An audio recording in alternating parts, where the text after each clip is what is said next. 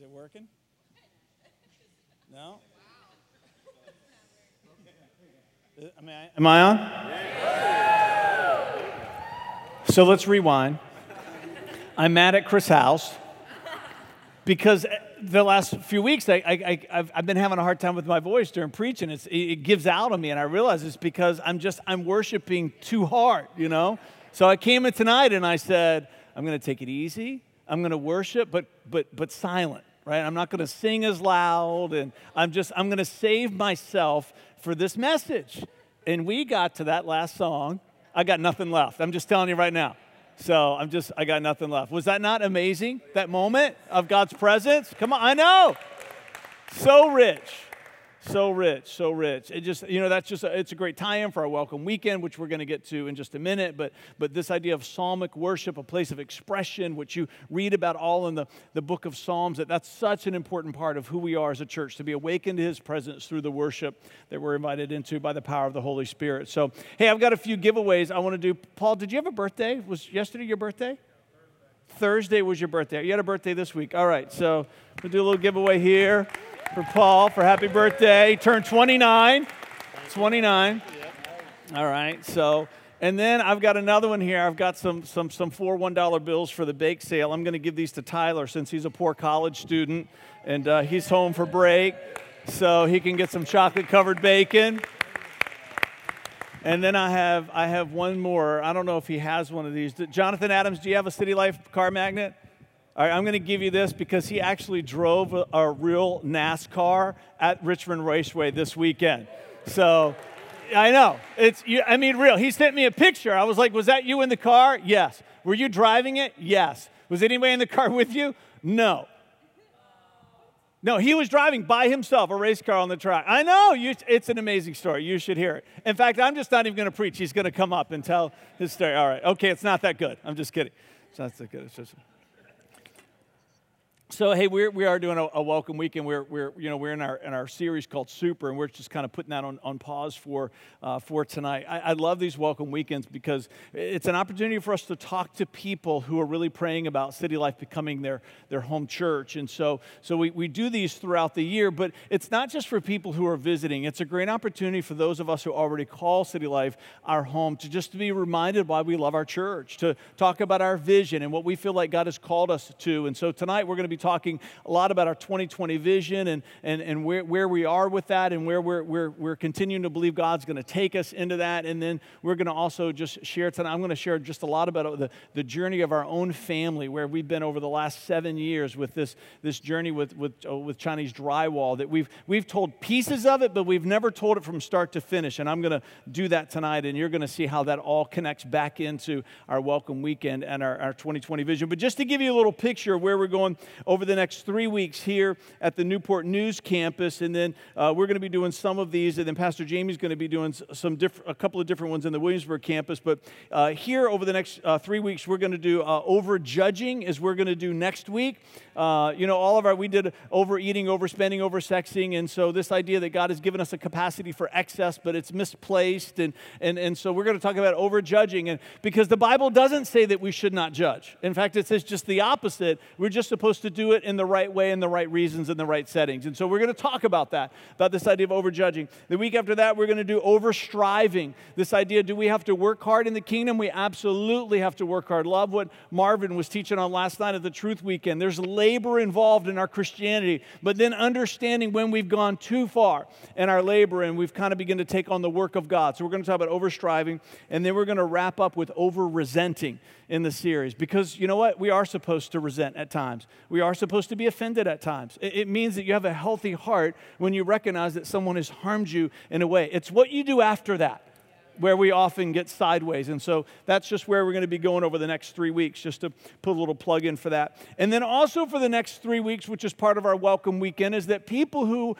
are asking questions about City Life, and maybe you're thinking about making a commitment here, that during the sermon time slot over the next 3 weeks, Vanessa, my wife, is going to be doing a class. It's called Discovering City Life, and that you're going to be able to do that. And we've overlaid that into our weekend service so that there's childcare already right here for you. You don't have to come out an extra night. And so we've just found great success in folding that into our service. And so if that's you, then there's going to be an opportunity for the next 3 weeks where you'll be dismissed during the greet time, and then you can check into that class. And then we've got a lot of information we want to give to you and to share with you. So, all right, let me read out of 1 Corinthians 1:10. 1 Corinthians 1:10. This says, I appeal to you, dear brothers and sisters, by the authority of our Lord Jesus Christ, to live in harmony with each other. Let there be no divisions in the church. Rather be of one mind. And then he says, united in thought and purpose.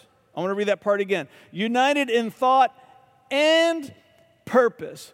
And so last summer when we were on vacation, and if you've been tracking with us for any amount of time, you've maybe heard little pieces of the story, but we were on vacation and I was sitting in one of those nice, comfortable OBX Adirondack chairs, and I'm overlooking the sound, and it's early one morning, and I'm reading the Bible, and I'm here in 1 Corinthians, and I get to this part of the verse, and when I came across this part about united in thought and purpose, of one mind and one purpose, I felt like God spoke to me there. And it's easy to hear from God in places like that, right? And so I felt like God spoke to me and said, Fred, I want to talk to you about the purpose of the City Life Church. And I said, well, I'm going to be here all week, God, so I got time.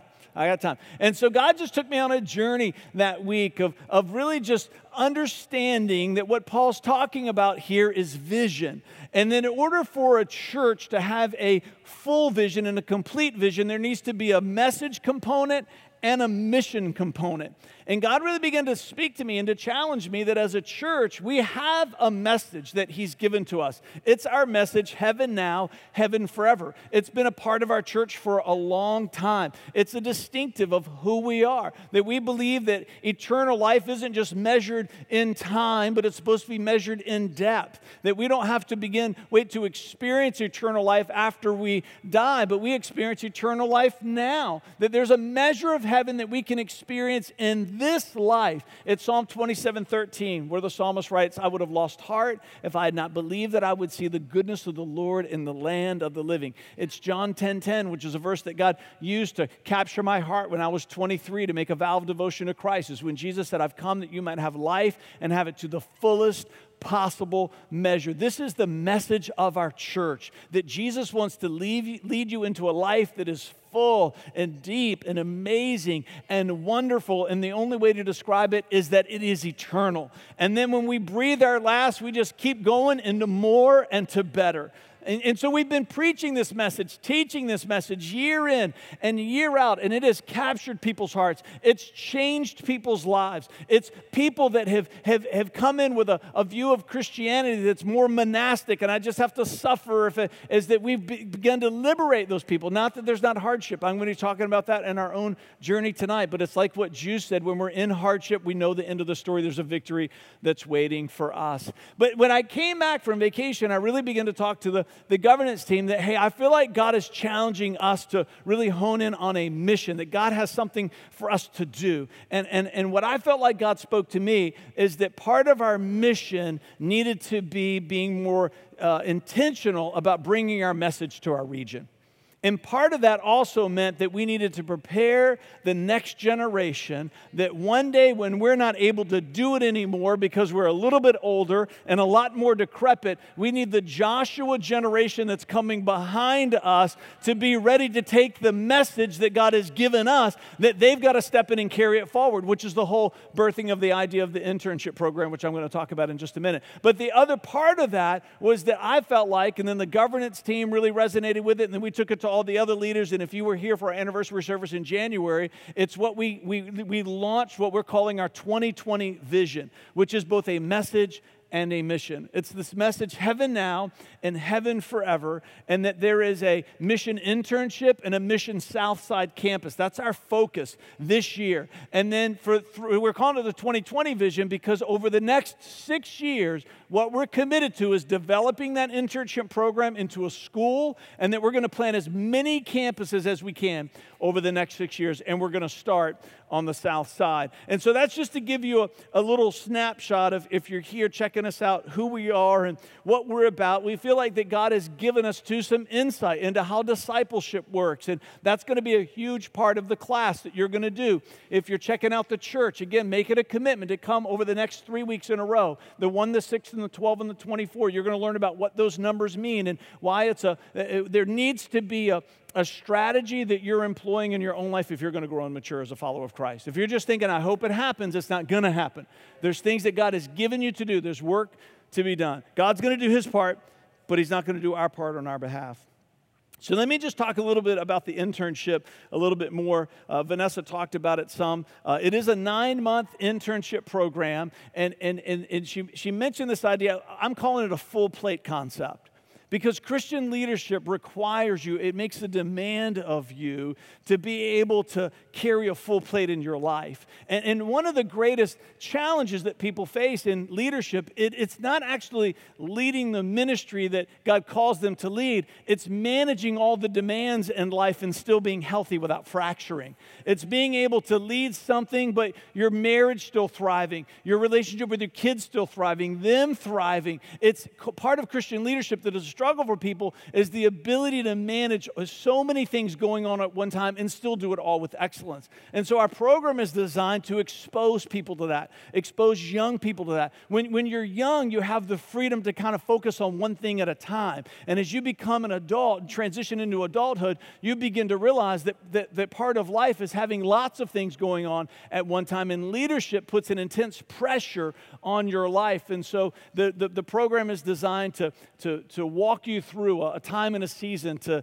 test that in you and then to also be supported in it and so that you can learn and grow. And there's going to be a mentorship aspect to this internship program. That there's people that we're talking to here in the church that have a lot of life experience. There's Christian maturity in their life, and you're going to be connected up with them that's outside of the internship program, and you're going to have this relationship of this person that's going to be able to speak into your life. The 4 tracks are Bible and leadership and life skills and discipleship, and several of us are owning different parts of those tracks. I'm telling you, it's going to be absolutely amazing. There's a table out there. There's applications. You got to be 18 to 30 this first year. We're going to broaden that out as the program moves forward. Eventually, our hope is that some of the classes we will begin to open up for anybody to attend, even if you're not in the internship program, and that's how we're going to plan to begin to fold in some Christian education into our church experience. So we're just excited about where that's going and how that's going to be. You're going to have exposure to all the different ministries of City Life. You're going to go on 2 missions trips, one to New York School of Urban Ministry and one to the Dominican Republic. And you might be thinking, why are you spending so much time talking on this when so many of us are not 18 to 30? Because you know 18 to 30-year-olds who need to be in it. And you should be talking to them about it. And for some of you right now, you had a name that came in your mind. You should pick up an application and you can take it to them, right? All right, come on, just saying. All right.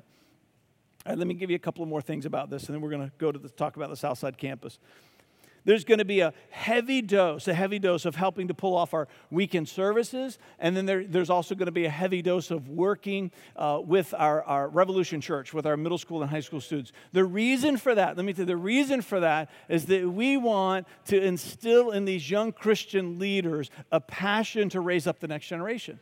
Because that's what we're doing for them. They need to be doing it for the generation that comes after them. And that's why so many churches get to a place long later into their life where they're ready to turn their church over, and there's no one there to turn their church over to because they've never made it a priority before. And so we make our young people a priority right from the beginning. And so that the point where we're ready to pass this thing off, they're ready to take it, and then we've instilled in them that practice, and it's going to keep happening until Jesus comes back. All right. So let's talk about the Southside campus a little bit. So the Southside campus, you know that Justin and Stephanie, when Juice was up there doing the wrap-up, I looked at Vanessa and I said, he should really be a campus pastor or something. Right? I mean, he's good at these moments, right? So you know Juice and Stephanie are going to be our Southside campus pastors. I know you should be clapping for that. It's going to be our Southside Campus pastors. We're hoping this summer we've got great plans for where student ministry is going, who's going to be leading that. We know who that's going to be. We can't talk about that yet because they have a job now outside of the church, and so we don't want to put them in a precarious place. And so we're hoping this summer that we're going to be able to talk to you about who that's going to be. And when we do, you're going to be so excited about who that's going to be. Just everything about this transition is going to be amazing for every area of the church. And that's part of our commitment, right? That one ministry doesn't have to suffer when new ministries come in. Is that everybody moves forward. And I think that's one of the ways that you know that God is a part of it. And so it's going to be in the Carrollton, North Suffolk type area is kind of going to be the region that we're looking for. It's going to be a Saturday night campus. And so we believe that God's going to open up a relationship like what we have here for us to be able to go into a church and begin to work with them. And so we're still praying it. We don't know where that's going to be yet, but we know that God knows, and we're asking you to join us in praying about that. That we know when we talk to the right people, they're going to be excited about it. We're going to be excited about it. And our intended launch date is the anniversary service of January 2016. All right, so let me share this email that came in this week. This comes from, we got their permission to read it. They were going to come do it, but they had to actually go out of town. It's a family that's newer to the church. It's Chris and Melissa Davidson. And she writes, she sends this to Vanessa. Happy Mother's Day. She sent it last Sunday. I hope you had a wonderful day with your family. I tried to catch you before we left last night. This was because, Vanessa preached for the Mother's Day weekend. But that's why all the kids are still crying in the nursery, because they got in there and we're not there today. So numbers are going to be popping up. I'm sure they already are. But they're like, where's Pastor Fred? Where is he? All right. Just kidding. They were so relieved. Thank God there's women in the nursery again, right? Okay. All right, so she said, I wanted to tell you that you did such an awesome job last night and that your message absolutely touched my heart. I just wanted to run up and give you a hug. See, no one's ever sent that to me, and you shouldn't, because that would make me uncomfortable. All right. She writes, fear, as you know, because she's been talking a lot about her journey, the kind of church that she grew up in. It was very controlling. It was very fear-based. It was very rule-based. There was a lot of this, I don't want to get in trouble. And so what God's doing in her life to break her free from that. So, and then she said, and guilt are the two things that seem to rob me. And she said, and I think that happens to a lot of moms for sure. She says, and being the best mother I can be and to be full of joy of motherhood in it, she said it's just hard sometimes. It is truly through the class, because they just took the parenting class that we do every year. It's truly through the class that we just took with you, the encouragement of the teachings that you and Fred give each week, and my increasing time spent in reading God's Word have been helping me to work through and start to overcome these strongholds. Right? It's the serpent's bite that Sharon was talking about. It's just incredible. Listen to what she says. I can literally feel God working in my heart. Anyway, she said, I just wanted to thank you. And then she says a lot of nice things about the church again. So, all right. Why am I reading that to you? Because we believe that God is calling us to plant these campuses because there are Chris and Melissa Davidsons all over this region who need this message that this church has. Is everybody supposed to be a part of the City Life Church? Of course they are. No, they're not. No, they're not. And we talk about that all the time. You hear us say all the time, if you're checking us out and we're not the church that you feel that God's speaking to you, or there's something here that you don't resonate with, tell us that and tell us what you're looking for. We'll give you a list of churches to check out. Our hope is that we want this region to just have no spiritual orphans, that everybody's going to be in the church that God has called them to be a part of. But there are people in this region who are supposed to be a part of the City Life Church because they need the message that God has given to us. Every church has a unique message. Every church has something that they bring to the table that people in that community need. And Chris and Melissa Davidson were supposed to be a part of this church because there was something about our message that was going to begin to work in their heart because they were in the place that God called them to be. And we feel like that God is saying, hey, give the work of your life to planning these campuses as long as you have breath and as long as you're physically able, because there are people that need to be saved. set free. There are people who have never made a vow of devotion to Christ that need the liberty that Christ is going to bring. There are people right now that have been wounded by the church. They love Jesus. They're going to heaven, but they're living their lives as spiritual orphans, and they need the community that this church can bring. And there are people out here in this peninsula, they've just moved to the area. It might be military. It might be their job brought them here, and they've been walking with Christ from pre-birth. Are you with me? They were born saved. Those, right? They've just been loving Jesus forever. And you know what? They need a church that they can call home, and they need a church that's going to challenge them to a place of maturity that they've not reached yet. All of this is part of the message of the City Life Church. And we're saying, hey, we want to take our church, whatever it takes, the money that it's going to take, the energy that has to be expended, and that we want to reach the people that God has called us to reach. At some point, we didn't know who Chris and Melissa Davidson were. At some point, they didn't know who we were, but someone invited them, and now their life is changing. And that's got to keep happening more and more and more in every region that many people who call City Life Church home call home now, but they have to go somewhere else to find that church. And so we were to say to the Southside people, they've been driving faithfully all these years. Then now they're going to say, come to a church in our own community. And then at some point, the Southside campus is going to grow. They're going to plant campuses. Williamsburg is going to get to a place where they're planting campuses. Newport News is going to continue to plant campuses. This is going to be part of who we are as a church forever.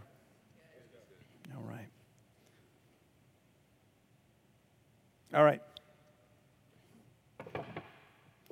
So I'm going to talk a little bit tonight out of a story. I love this story. I knew I wanted to share our story, but I've really been praying over the last month, say, God, I want a story in the Bible that we can fold our story into, because this is part of our Welcome Weekend. We have a love for the text. We have a love for the richness of God's Word. We have a love for this book and everything that's in it. And so I've been praying and I said, God, I want a story that's out of your Word that can fold into our story, that's going to fold into this moment. And so I know this story that we're going to share together. It's a prophetic moment for us as a church. So this is something that God says, you tell this story as part of your story, and it's going to become part of the story of the church. So 1 Samuel chapter 30. 1 Samuel chapter 30. Now, while you're turning there, I just wanted to let you know, when we're telling our story, we're going to share some details of some numbers with you. Now, for some of you, that might make you uncomfortable because you've been taught your whole life out of the Sermon on the Mount, where Jesus talks about to not ever let your giving be a public thing. But you have to remember that Jesus was talking to a group of people who the reason why they made their giving a public thing was because they were trying to draw attention to themselves. And so the prohibition is not against being public with certain numbers at certain times. The prohibition is don't have the wrong motivation in doing it.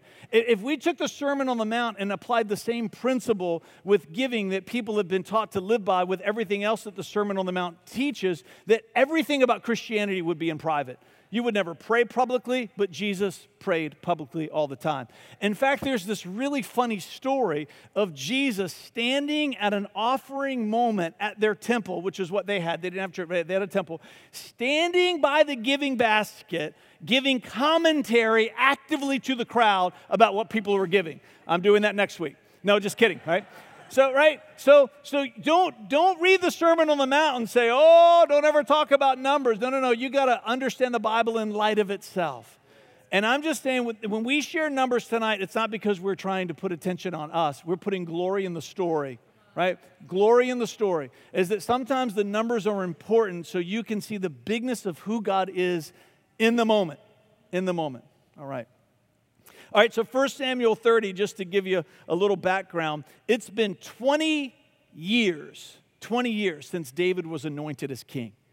Right? So David's a young boy, he's a teenager, he's a shepherd. Samuel the prophet finds him, anoints him to be the next king. It's been 20 years and it's not happened yet. In fact, not only has it not happened, his situation has gotten worse. Right? There's an anointing that's on his life. There's this call of God on his life. There's a supernatural equipping that comes with this calling. He kills this giant called Goliath. Everybody is singing praises. The whole nation is giving their allegiance allegiance to him. He's part of the king's court. He's one of the most influential people in the nation. He's just a young adult. He hasn't even been through the Praxis 9 internship program yet, right? And all of a sudden, Saul begins to get a little nervous.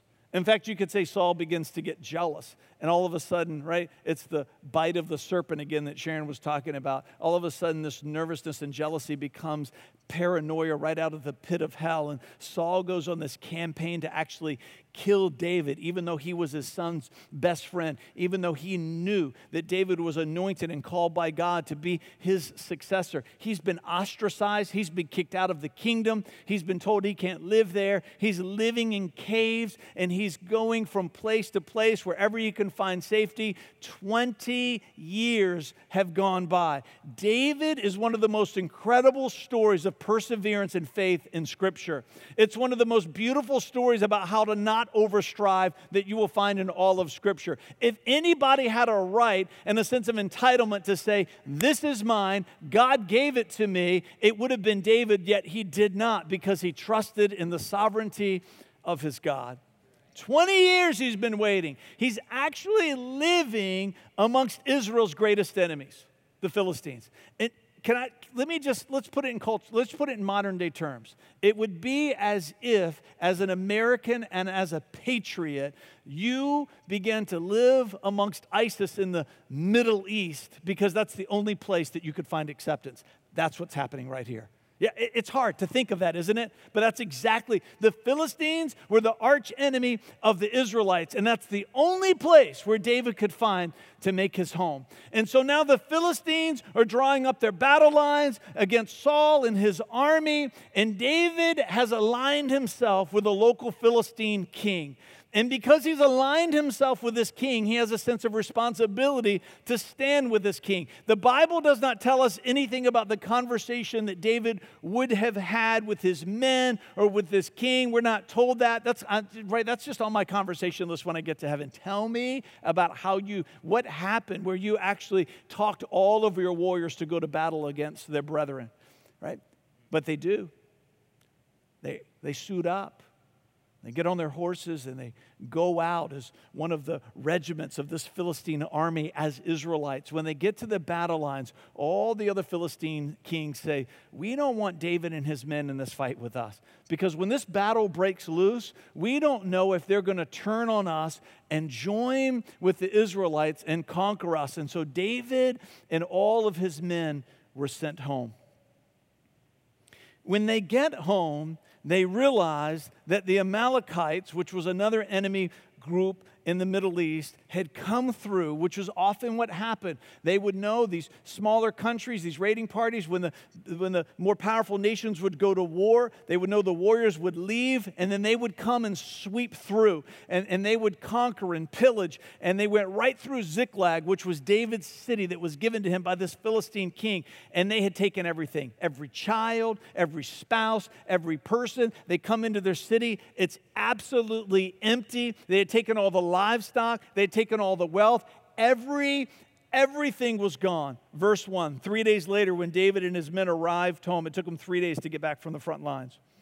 At their town of Ziklag, they found that the Amalekites had made a raid into the Negev, into Ziklag, and they had crushed Ziklag and burned it to the ground, and they carried off the women and the children and everyone else, but not killing anyone. And when David and his men saw the ruins and realized what had happened to their families, they wept until they could weep no more. Anybody ever wept like that before? You're doing what you feel like God's called you to do. You're trying to be faithful. You're trying to live right. And you feel like you're making all of the right choices. And sometimes it's in those moments that the greatest tragedies strike. Here are all of these men, these hardened warriors, weeping until they can weep no more. So in 2007, we moved here from Mechanicsville, where we were living, had been a part of the church there for 17 years on staff.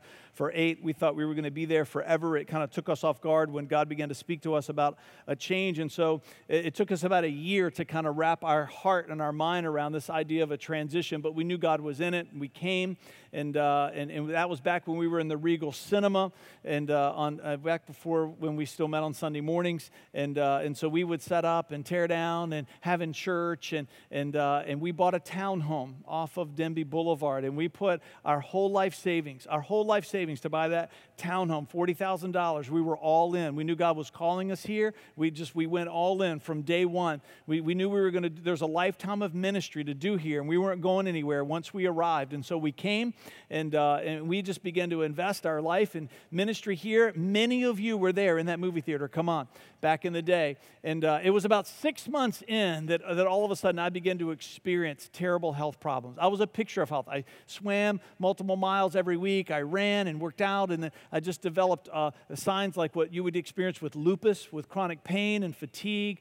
We all began to experience nosebleeds, dry eyes. One of our children began to develop a skin disorder, which they diagnosed as eczema, and with allergies that was just worse than it had ever been before. And we just couldn't figure out, maybe it's just we're not used to the climate here. I'm like, but come on, we came from Richmond, really? I mean, it's not like we moved halfway across the world. And so, but we could not figure it out. And so when you don't know, you just keep pushing through. And so my situation was the one that was the worst, and it kept getting worse. But by the time we got to 2009, I was in physical therapy. I was seeing a neuromuscular massage therapist. I was in chiropractic care, and I was on heavy doses of painkillers just to make it through every day.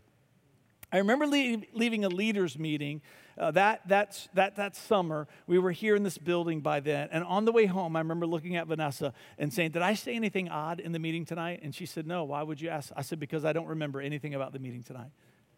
And I remember thinking, I cannot live my life this way. I cannot do it.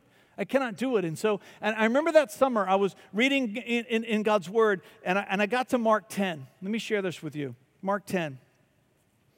Beginning of verse 29 and 30. Yes, Jesus replied, I assure you that everyone who has given up house or brother or sister or mother or father or children or property for my sake and for the good news will receive now. Come on. Heaven now, heaven forever. Will receive now.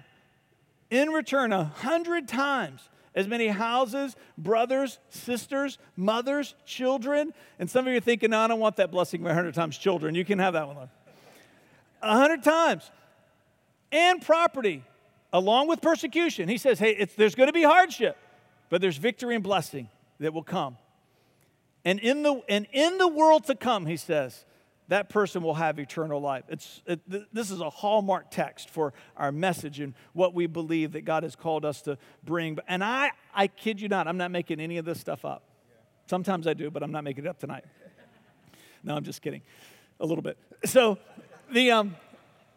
I was reading, and I had this thought. As bad as my situation is, I know I will never have to live in a place where I lose my house for some reason of persecution. I'd been to Niger, Africa on a mission trip early that February, and we were doing open-air evangelism, and people, I think it's a 98% Muslim country. When people make a decision for Christ, oftentimes they lose their homes, they lose their jobs, they're kicked out of their families. Churches have to take them in, or they will literally die. They will starve to death. And so I'm thinking about that as I'm reading this, and I'm thinking, you know what, my situation's bad, but I'm always going to have my home.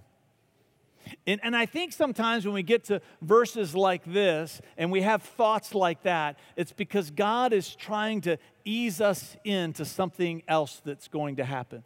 Some Christians, and this is not good theology, will say, well, don't have thoughts like that because you bring that on yourself, right? As if the sovereignty of God is subject to us in any way. Could you just give me a break, right? In those moments when those things happen, and for me, I know now it was a lack of discernment, is that God was trying to say something to me. He was trying to say, Fred, I want you to know you think your situation's bad. Oh, it's going to get a lot worse in just a couple of months.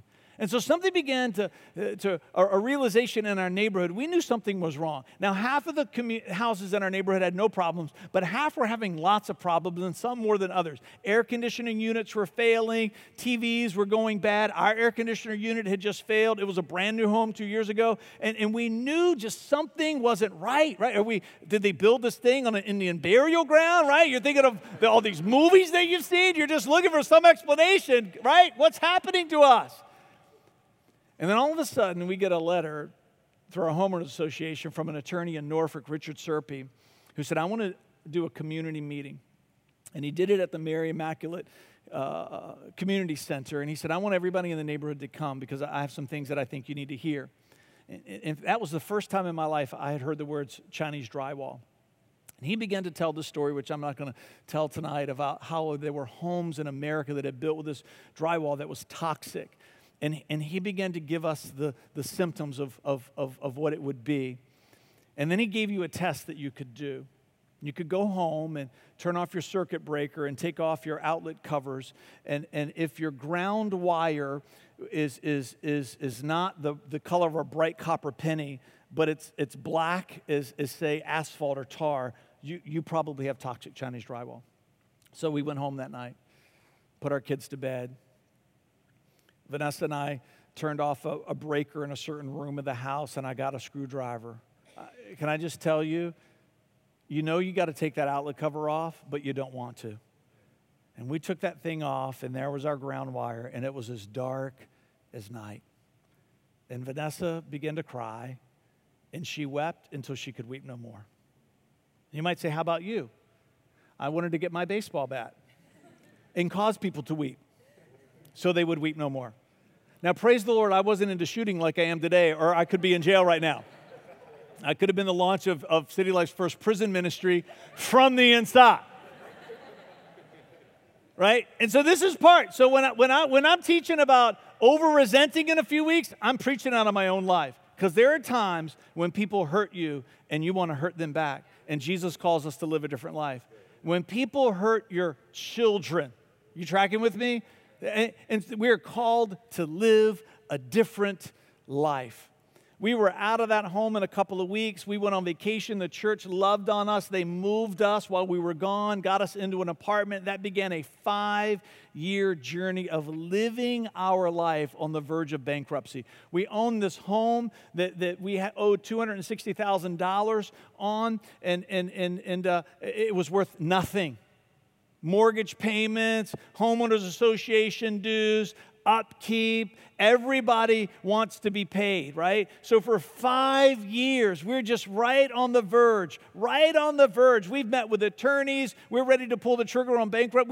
There's no alternative for us. We're holding out as long as we can. And so back up just a little bit. That fall, soon after we learned that our whole half of the houses in our neighborhood, this toxic Chinese drywall, that this attorney, Richard Serpy, that they began to move forward because now they realized it was all down through the southern states. It was this huge disaster in America that really did not get a lot of attention. And so they picked 7 families in Virginia to go to trial for what they call a bellwether case that's going to set the standard for everything to come in the future. And we got picked by the grace of God to be one of those 7 families. We became known as the Serpy 7. So we spent a week down in New Orleans. It was like an episode of Law and Order. You're on the witness stand, right? They're prepping you. And so we did all of that, and we won. There was a judgment that was given. The Chinese corp, they didn't even show up, so they were in contempt of court. And so there's this judgment that was served against this Chinese corporation. And that night in the hotel room, we're all excited. And our lawyer looked at us and said, "I want you to know something here. In the history of U.S. relations with China, they have never paid a product liability suit ever." And we were all like, okay, we're not so excited anymore, right? But he said, but I believe that we have an opportunity to make history together. And all of a sudden in that room, there was just this glimmer of hope that ignited in our heart. And that's what we carried with us over these next 5 years of living on the verge of bankruptcy. And you know, for me, I kept coming back to that text. There's going to be hardship. Mark 10, there's going to be persecution. But his promise to us is restoration, beyond what you've lost. That's the promise. The 100 times, the number's not important. What's important is that he says to you and me, the restoration will be more. It will be more. And I for 5 years, we prayed that, declared that, believed that, talked to our children about it, right? We lived our life in the 5 years while we've been pastoring this church. During those whole 5 years, we were just this whole other stream, a part of our life that was. So you want to know why we believe in this idea of a full plate, for Praxis 9? We lived it, right? All of this, so many things, it's just tearing at you. So many things want your attention, but I'm telling you, you can thrive in all of it. You can thrive in all of it. So in 2012, we might get off the clock just a little bit, not too much, but so in 2012, we knew that something had to happen, something had to break, and so we said we're going to try to short sell our home. There was what's called a federal remediation program was established through our case, which means that there was a federal standard for how homes could be fixed. So investors were showing up now, right, to buy these Chinese drywall homes. So we thought now we have a chance, right? And the people are doing it. They're being successful with it, and buying these homes and flipping them. And so we thought maybe we have a chance to short sell our home. But this was all part of, right, there were all of these mortgages were bundled together. Remember mortgage-backed securities and how that was a huge part of the economy failing. And so short selling a home was terribly complicated because it was bundled in with all of these other mortgages that investors, and so to take just one of those out, it was incredibly intricate. And the fact that they had toxic Chinese drywall, the mortgage company said it's never going to happen. The bank that was servicing our loan said it's never going to happen, and we just kept saying, you don't know our God. Right? And so we worked and labored and called. It was a full-time job, calling the people that, finding out whose desk our paperwork was on and just hounding them, right? In Jesus' name, hounding them. Day in and day out, and day in and day out, and day in and day out, day in and day out. And in the middle of this thing, we did one of our very first Faith Promise campaigns. It doesn't make a lot of sense, does it? And so we did one of our very first Faith Promise campaigns. And so for our Faith Promise that year, right, we're living on the verge of bankruptcy, right? We're about ready, our whole finances are about ready to go in the tank. And so we did a Faith Promise for $1,000, which might have been $1 million to us then, right? Might have been $1 million. And this is what God said to me. Some of you have heard this story before. I kid you not. This is what God said to me. That's all you got faith for? Is $1,000? I said, God, I don't even have faith for $1,000. Right? If you're asking me what I have faith for, I have faith for about $10, right? And so, but I knew God was challenging me. And so I said, all right, God, what should I have faith for? And he said, why don't you have faith for $5,000? And so I began to talk to Vanessa, and she asked me, how many pain pills have you taken today? And so I think we're supposed to do a faith promise for $5,000. And she said, well, we got nothing to lose, right? Because that's the beauty of faith promise. You don't put your name on it. And this is, right? This is what I tell you to do all the time. And now I don't want to do it, but that's what we do as preachers. And so we did a faith promise for $5,000. We turned it in. And we said, God, we believe if you're going to do this, you're going to have to make it happen. So a couple of months later, our house, it sold. The short sale process went through, which that was a miracle unto itself. But we got out from under that thing. We got out from under that house in 2012. And then when we went to close, little did we know that there was because we had an FHA loan and because the economy was in the situation that it was in, they were giving people some money to help with their reestablishing their life. Now, we knew that could happen. We didn't know how much it could be. And when we closed, we sold our house, right, for about $75,000. We owed $260,000 on it. The bank forgave all the debt, forgave it all, and there was a law that was going to expire that year, a law that was going to expire that year, that the debt forgiven would not be taxable income. So we didn't have to pay taxes on what was forgiven. We were free and clear, right? We were doing the dance, right? We were doing the David Godwin right there, right? And the mortgage. And so they slide a check across the table to us for $4,000. $4,000. We could not give that money to the church fast enough. We didn't want to touch it. We were like, can you just give that to the church on our behalf, right? And you know what I love about that story? It was for 4 and it was not for 5. As if God was saying, you were going to do 1,000, so you're on your own. That's what you got to do. I did my part. I brought 4 to the table, Fred. You figure the rest out. So we gave that check. We told that, if you were here, we told that story, right? It was amazing. It was an amazing experience. Just a couple of months ago, just a couple of months ago. All right, let me go back. So we did Faith Promise last year, right? So we skipped a couple of years, and we were trying to warm you up to this idea of Faith Promise, right? Now you're warmed up to it. We're doing it every year, so just get used to it. And so, because these stories happen. Many of you have had your own Faith Promise stories already. We can't wait to begin to share them. It's just amazing. And so when we did the Faith Promise this past year, we looked at each other and said, we can't go backwards, right? How do we go backwards? And so we did another one for $5,000. Now, we knew some checks might start to trickle in because they were making some headway with, not with China, but with like liability policies for the installers, but just small little chunks like that. And so we knew something could come in. But what we did not know that how much was going to come in. But by the fall, within a year's time, the entire $40,000, which that was our prayer. God, if you could just restore our down payment so we could start over, right? And then you can't buy a house until 2 years after a short sale. And so we got to our 2-year mark, which was this past summer. We hit that 2-year mark. We bought the house that we're in now. We borrowed the money out of our IRA, out of our retirement, to be able to do the down payment. And what we did not know, the checks that were going to come in, was it around November? Around November, that it made our down payment that we had lost completely whole, and then some over the top. We were able to put all the money back into our retirement account that we were lost, and we were able to do a check for $5,000 for our Faith Promise. That was it. We're like, come on.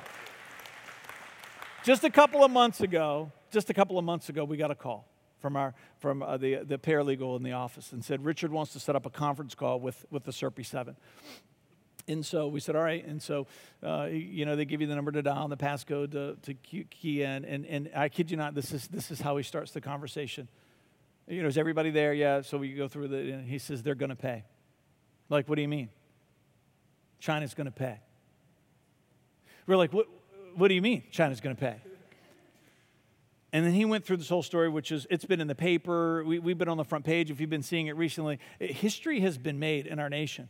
China has never paid a product liability suit ever in the history of U.S. relations until just this year. Unbelievable what we've been through together as a family. So I'm going to give you another number tonight because I just want to put glory in the story, right? So tonight we put in the offering basket a check for $25,000 for the 2020 vision. Right? And so I'm telling you that number because as I was praying today, this is what I felt like God asked me. Fred, if in 2007 when you were in Mechanicsville and you were praying about coming, I wrote out everything that was going to happen to you over these next several years, would you have still gone? And I said, absolutely. Absolutely, I would have still gone, right? Because I would have known the end of the story, right? And so I began to kind of think that we're going to end up in a better house than we ever thought we could ever have, right? We're going to be able to do some things by way of generosity that we never thought we would ever do in our lifetime. Are you tracking with me? Yeah, my health is a little bit compromised, but I'm 2 years away from 50 anyway, so right? Yeah, all right. And that list can keep going. Of course we would have came, but I would not have wanted it to be that way because we would not have been the same people. Because the greatest prize that we have gathered on this journey is the faith that He has put into our hearts. And so when we're in situations, and I'm telling you, we've earned the right to say some things because of how we have suffered for the kids. Some of your story is worse, but most of it is not. That God builds a faith in us in those kinds of journeys that could never happen any other way. And sometimes we say, God, why can't you tell me? Because if He tells us, where's the faith in that? There has to be in our human experience the feeling that we're going to go under. There has to be that feeling. Because if there's not that feeling, then we never experience the glory of God who comes in the midst of our desperation. If we don't ever allow ourselves to be in a place where we can weep until we weep no more, then the glory of the story that God is trying to write will never come, and that's the prize.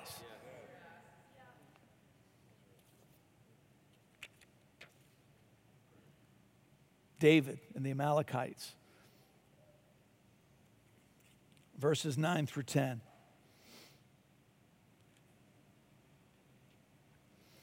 So David and his 600 men, they set out.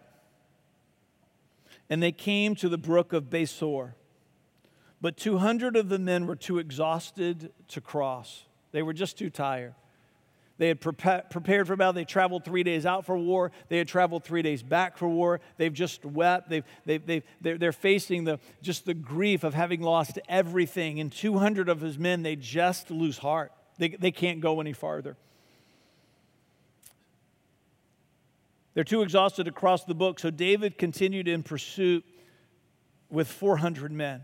Now I'm going to skip down for the sake of time to verse 16. They found somebody that the Amalekites had left behind, and David asked him. They said, we'll save you. We won't kill you if you'll show us where they are. And so he said, that sounds like a good deal to me. So he led David to them.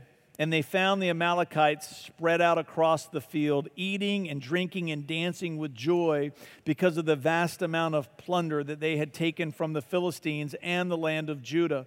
And David and his men rushed in among them and slaughtered them like the movie Braveheart. You with me?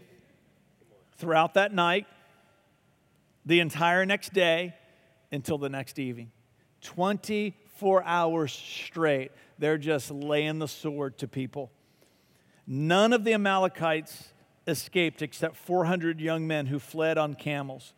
David got back everything the Amalekites had taken, and he rescued his 2 wives. The implication there, too, is that everybody else got all of their family in return. Nothing was missing, verse 19 says. Look at this. Nothing was missing, small or great, son or daughter, nor anything else that had been taken. David brought everything back. He brought everything back. Not just what was plundered from his city, but they brought everything back that had been plundered from every city that they had conquered. He also recovered all the flocks and herds, and all his men drove them ahead of the other livestock. This plunder belongs to David, they said. Then David returned to the brook of Besor, and they met up with the 200 men who had been left behind because they were too exhausted to go with him. And they went out to meet David and his men, and David greeted them joyfully. But some evil troublemakers, right, said, they didn't go with us. So they can't have any of the plunder that we recovered. Give them their wives and their children and tell them to be gone. David said, no, my brothers, don't be selfish with what the Lord has given us. He has kept us safe and helped us defeat the band of raiders that attacked us. Who will listen when you talk like this? We share and we share alike. Those who go to battle and those who guard the equipment. And from then on, David made this decree and regulation for Israel, and it is still followed today. And then the story goes on to say that when David got back, that he began to send portions of the wealth that had been taken from all the other cities so that they could be restored. And so that everybody ends up restored in the end. But David, he was restored above and beyond because that is the favor of God. So I'm going to invite the worship team to come back up. So why am I ending with that part of the story? Because when David got to the brook of Besor, 200 of the people that were with him could not go any farther. They couldn't, but 400 could. So there were those who could not, and there were those who did. There were only 2 groups of people. And this is part of why I feel like God's given us this text for our church for this season that we're in. There were those who could not, and there were those who did. There was not a third group of people. See, of the 400 that could, none of them said, even though I can, I won't. Not one of them. Not one. There were those who couldn't, and there were those who did. Everybody who could, they went forward for the rescue. This campus that we're planning on the south side, we've been working on this budget. We talked about it at the business meeting. We've shared it with you. It's $210,000 to plant this campus. We believe that the church is going to be able to put 60 of that on the table by the end of the year. That leaves 150 that needs to be raised. 75,000 of that has been pledged by the leaders of the church and by some of you that have already filled out a 2020 vision card, but that's just halfway. The only way we're going to get all the way to the 150 is if everybody who can does. There are people in our church who can't, and that's okay. That's why this story is so powerful for us. There are people in situations and circumstances where they can't, and that's okay. But those of us who can must. All of us who are able, we must do the part that God is enabling us to do.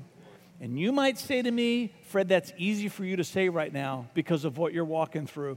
And what I would say to you is that over the last 5 years, we gave when we had nothing, when God spoke to us. And it's because we were faithful then that I believe that we're walking in His favor now. And so for some of you, you're walking in God's favor now. You might not be able to do what's happened to us, but you can do something dramatic. And then for all the rest of you who can do something, you must do what you're able to do, that God is speaking to you to do.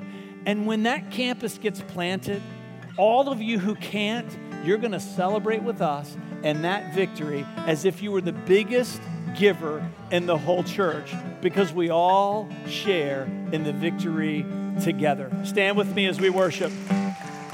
Father, we thank you for this moment of celebration that we're about ready to step in together as a church. Father, I thank you for our story, what you have done in our hearts. And so I also thank you tonight for the story of every person in this room, that there is a destiny that's going to be fulfilled. And if right now they're in a season of suffering, that there is a restoration that is beyond what's been lost. That's your promise. And we praise you for it in Jesus' name.